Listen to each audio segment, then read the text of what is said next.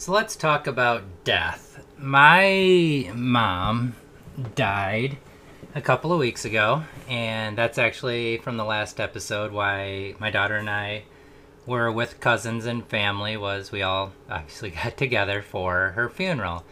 And most of us were there through the previous weekend, or the beginning of the weekend. Her funeral was on Tuesday, the wake was on Monday, and my daughter and I got there Monday, and we left the following Saturday. And my sister and her two daughters were the ones my daughter played with that I talked about the week before, or the episode before.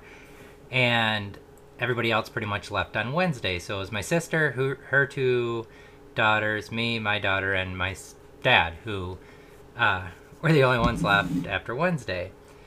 Anyway, so once I told my daughter, she took it pretty hard, and she knew like the week before. So I believe my mom died on the Sunday, and then the following Monday was her wake. And like I was saying, my daughter took it pretty hard and had some struggles with it. And this is the first person that died in her life that wasn't just kind of like a side person or somebody she didn't really know very well. And I think like on her mom's side, she's lost like two people that again she wasn't very close with. Different for her mom, but for my daughter, it just didn't have that same impact of actually losing a family member she was close to or knew well or better. And one of the things that I've always done is, and this is like a stigma in America, is it's like we're afraid to talk about death, and that it's somehow if we talk about it then it comes true, like some sort of weird Disney reality world movie of if you talk about it it'll happen. And there's like as we have learned recently, like taxes aren't even real for rich people, so it's not even death and taxes, it's just death. That's the only thing that's gonna happen from the moment you're born. A minute later or 120 years later you could die.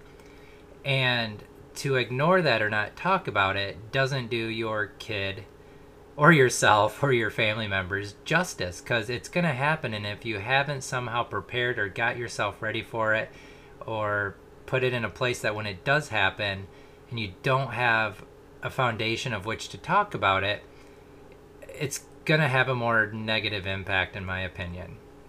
So for years now, and I don't remember exactly when I started, but it was pretty young, I would let my daughter know, like, at any point, something could happen. She could lose me, her mom, her grandma, any other family member. You could get hit by a truck. You could find out you have a crazy disease or something, and then, like, the clock's just ticking, or the clock ticked and you're done. And so when this happened, and it's weird to take it from, like, the perspective of the child who was me with my mom and my daughter who was my child, because the energy that went into how I was handling it got directed to my daughter. And I'm still trying to process what that means. Like, did I not process this right? Did I not deal with this well? Did I not handle it the way I could have or should have because my focus was on my daughter? I don't have the answer to that yet. But my focus was on my daughter, and seeing how hard she was taking it, I was spending time trying to figure out how to support her and talk about it. But I did have the foundation of her knowing this would happen, years of it, and just talking about, like, this is what I'm talking about. When people, for whatever reason, can die, this is normal. And it doesn't mean it doesn't hurt. It doesn't mean it doesn't suck. It doesn't mean you're not going to feel the loss or the heartbreak or whatever you're going to feel. But you know it's going to happen, and now it's not a surprise. It's not like coming out of the blue or then having to process the fact that people die. For her, I feel like it was being able to focus more on the sadness or the loss and not having to try to comprehend what this whole death thing is, which is something that happened to me. And I still remember, like, when my grandma died, my mom's grandma, so my great grandma, it was just this, like, all this confusion around religion, which I'm not religious anymore, but at the time I was brought up that way, so I had an understanding or a feeling or a concept of what they were telling me, but it just didn't fully make sense. And I ended up having really bad dreams and trying to process or figure out what death means, and and just having no foundation for it at all, and then watching the people around me be sad and not really understand that they had to come talk to this child or figure it out. So I was kind of stumbling through figuring it out on my own, which is one of those parenting things that I said I'm not going to make the same mistake. I'm not going to have my daughter lose somebody close to her at 1, 2, 3, 4, turns out 9, and just have no foundation for understanding that. And I do think when you have that, it's easier to process the loss versus the trying to comprehend what it means. And so that's kind of the point of today's episode, is to say, if you haven't, or you're not talking about death to your kids, I feel as if you're doing a disservice to them and maybe to yourself, because now you're trying to process what it is you're thinking or feeling while also trying to get your kid to comprehend this. And you might not be in the best or the right state of mind, depending on how you handle this, to then try to explain the ins and outs of death and process and all these other things while you're doing it, where again, I have no idea how I'm going to handle it because I haven't yet. So maybe this is just how I handle it, or maybe I was able to like go through the stages differently because my daughter took it so hard and I was like, oh, I need to be there for her. I don't know. So that part's more complex and that part's still being worked out. But as always, the point with a better father is to try to figure out how this impacts and how you can help your kid through all of the things in life that are going to happen. And like, people are always saying like, oh, wait till they become a teenager. I was like, oh, maybe you are just a bad person to raise a kid, to not try to figure out how their brains work, to then be able to be prepared for how these things are. And it's just all those cliched things that you're always pushing against, and or at least I am, and trying to like then have to navigate people's ignorance and their viewpoints, or the struggles they had, or the things they didn't bother to figure out or learn about their kids or life. So anyway, the point of all that saying is, like, you don't know what your kid is going to go through or how they're going to go through it. Maybe high school is a breeze for them, maybe it's not, maybe they become more introverted as they get older, maybe they don't, maybe they get really bad acne and somehow that like shells them up or makes them feel in a bad way, or like all the things that could happen. You don't know what it is, except that somebody in their life will die at some point. So that's the one thing you kind of have a little control over, to prepare them for and talk about, and let them know that these, I mean, chances are they could lose a friend in high school. They could, it's just so many things that are coming at them. And this is one thing you can have a little bit of control over and get out in front of, and then maybe feel a little bit better about yourself that like, haha, I kind of won this one. It's so weird to talk about in this way, but anyway, I don't want to get into a repeat cycle. So if you're not talking with it, which I just said this, I know, but do sit down and find what works best for you. Get a book on it. Read some stuff online and then regurgitate it to them. Let them know about a time somebody passed, which I did. I let my daughter know about it. And I always try to tell her, like, this is why I talked to you about this stuff. This was something that was missed in my child, or this is something that was really good in my childhood. And I learned from it either way, either the way it was handled poorly or the way it was handled well, and how that makes me feel. And this is just another thing in that process of letting her know they missed this one for me, and I'm not going to miss this one for you. And I had to tell her, if you're crying, that's okay. If you decide not to cry, or your body doesn't cry, that's okay. If you get sad, it's okay. If you don't get sad, and it's just letting her know, like, however you're handling this is okay, which is what I did. So, and I tried my best. I don't know if I did well with it. I don't know if I didn't.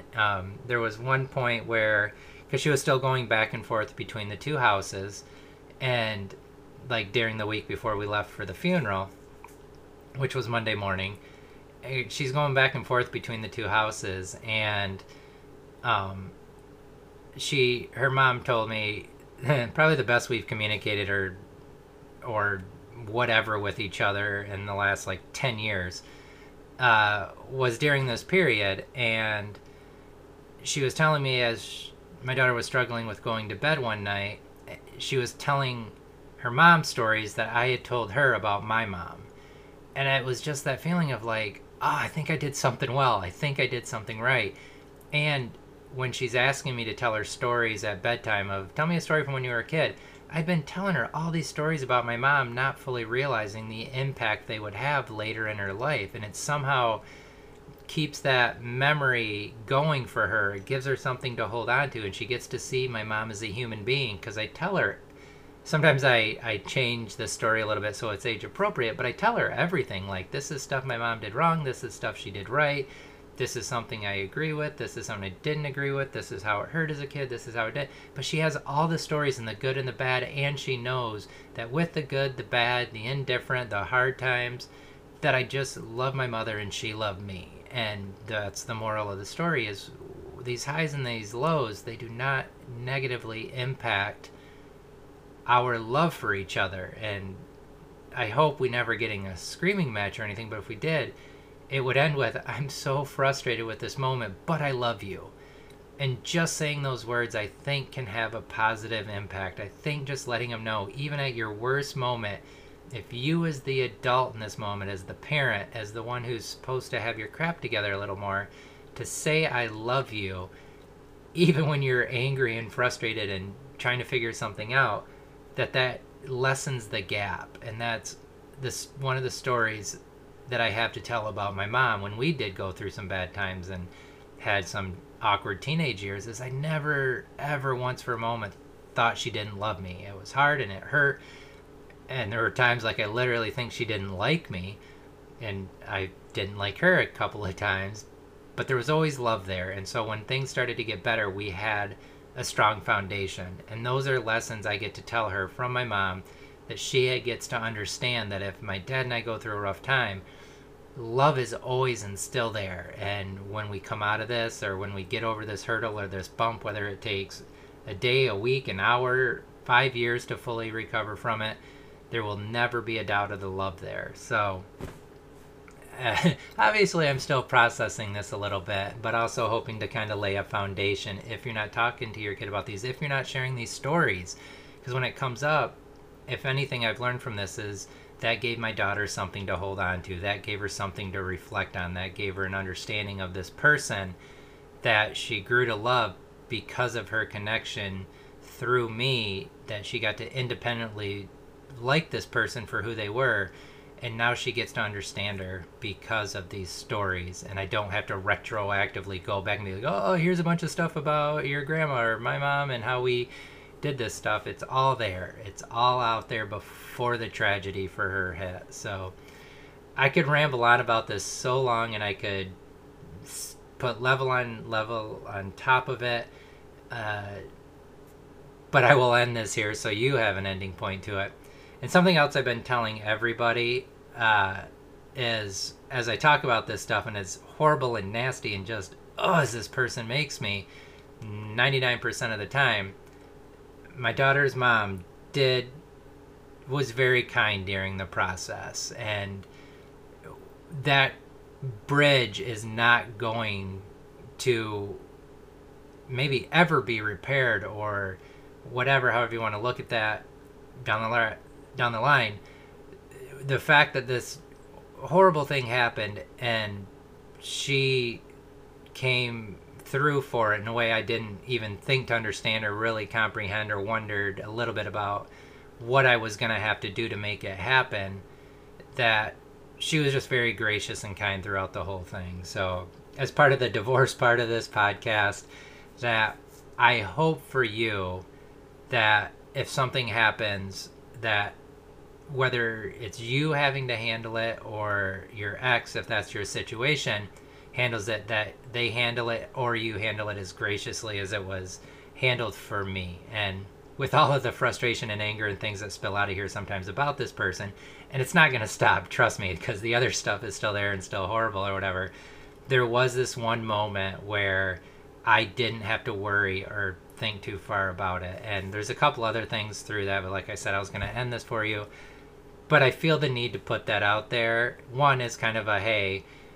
this thing and this horribleness between two people can have a moment of reprieve and breathing and taking that stress off the table. And I even texted her and said, like, you've been extremely kind during all of this. I appreciate it. I hope you never have to deal with this, but if you do, I will have the same kindness or whatever I said in there, like without hesitation. Anyway, again, I hope you never have to deal with it. I hope she doesn't have to deal with it for a while, but if she does, I will handle it well. Anyway, I just feel like the need to throw that out to everybody as I go over this. And you are my listeners, and you are the ones that have been here on this journey or are finding this journey. And really, let's talk about death. Actually, in my head, I have that Salt and Pepper song, Let's Talk About Sex, which is wholly inappropriate. But it was Let's Talk About Death. I almost put Let's Talk About Death, Baby. So it'll probably make you want to go listen to that song. And again, wholly inappropriate given the situation. But anyway, thank you for listening to A Better Father. Thank you for being here. I appreciate you, and goodbye.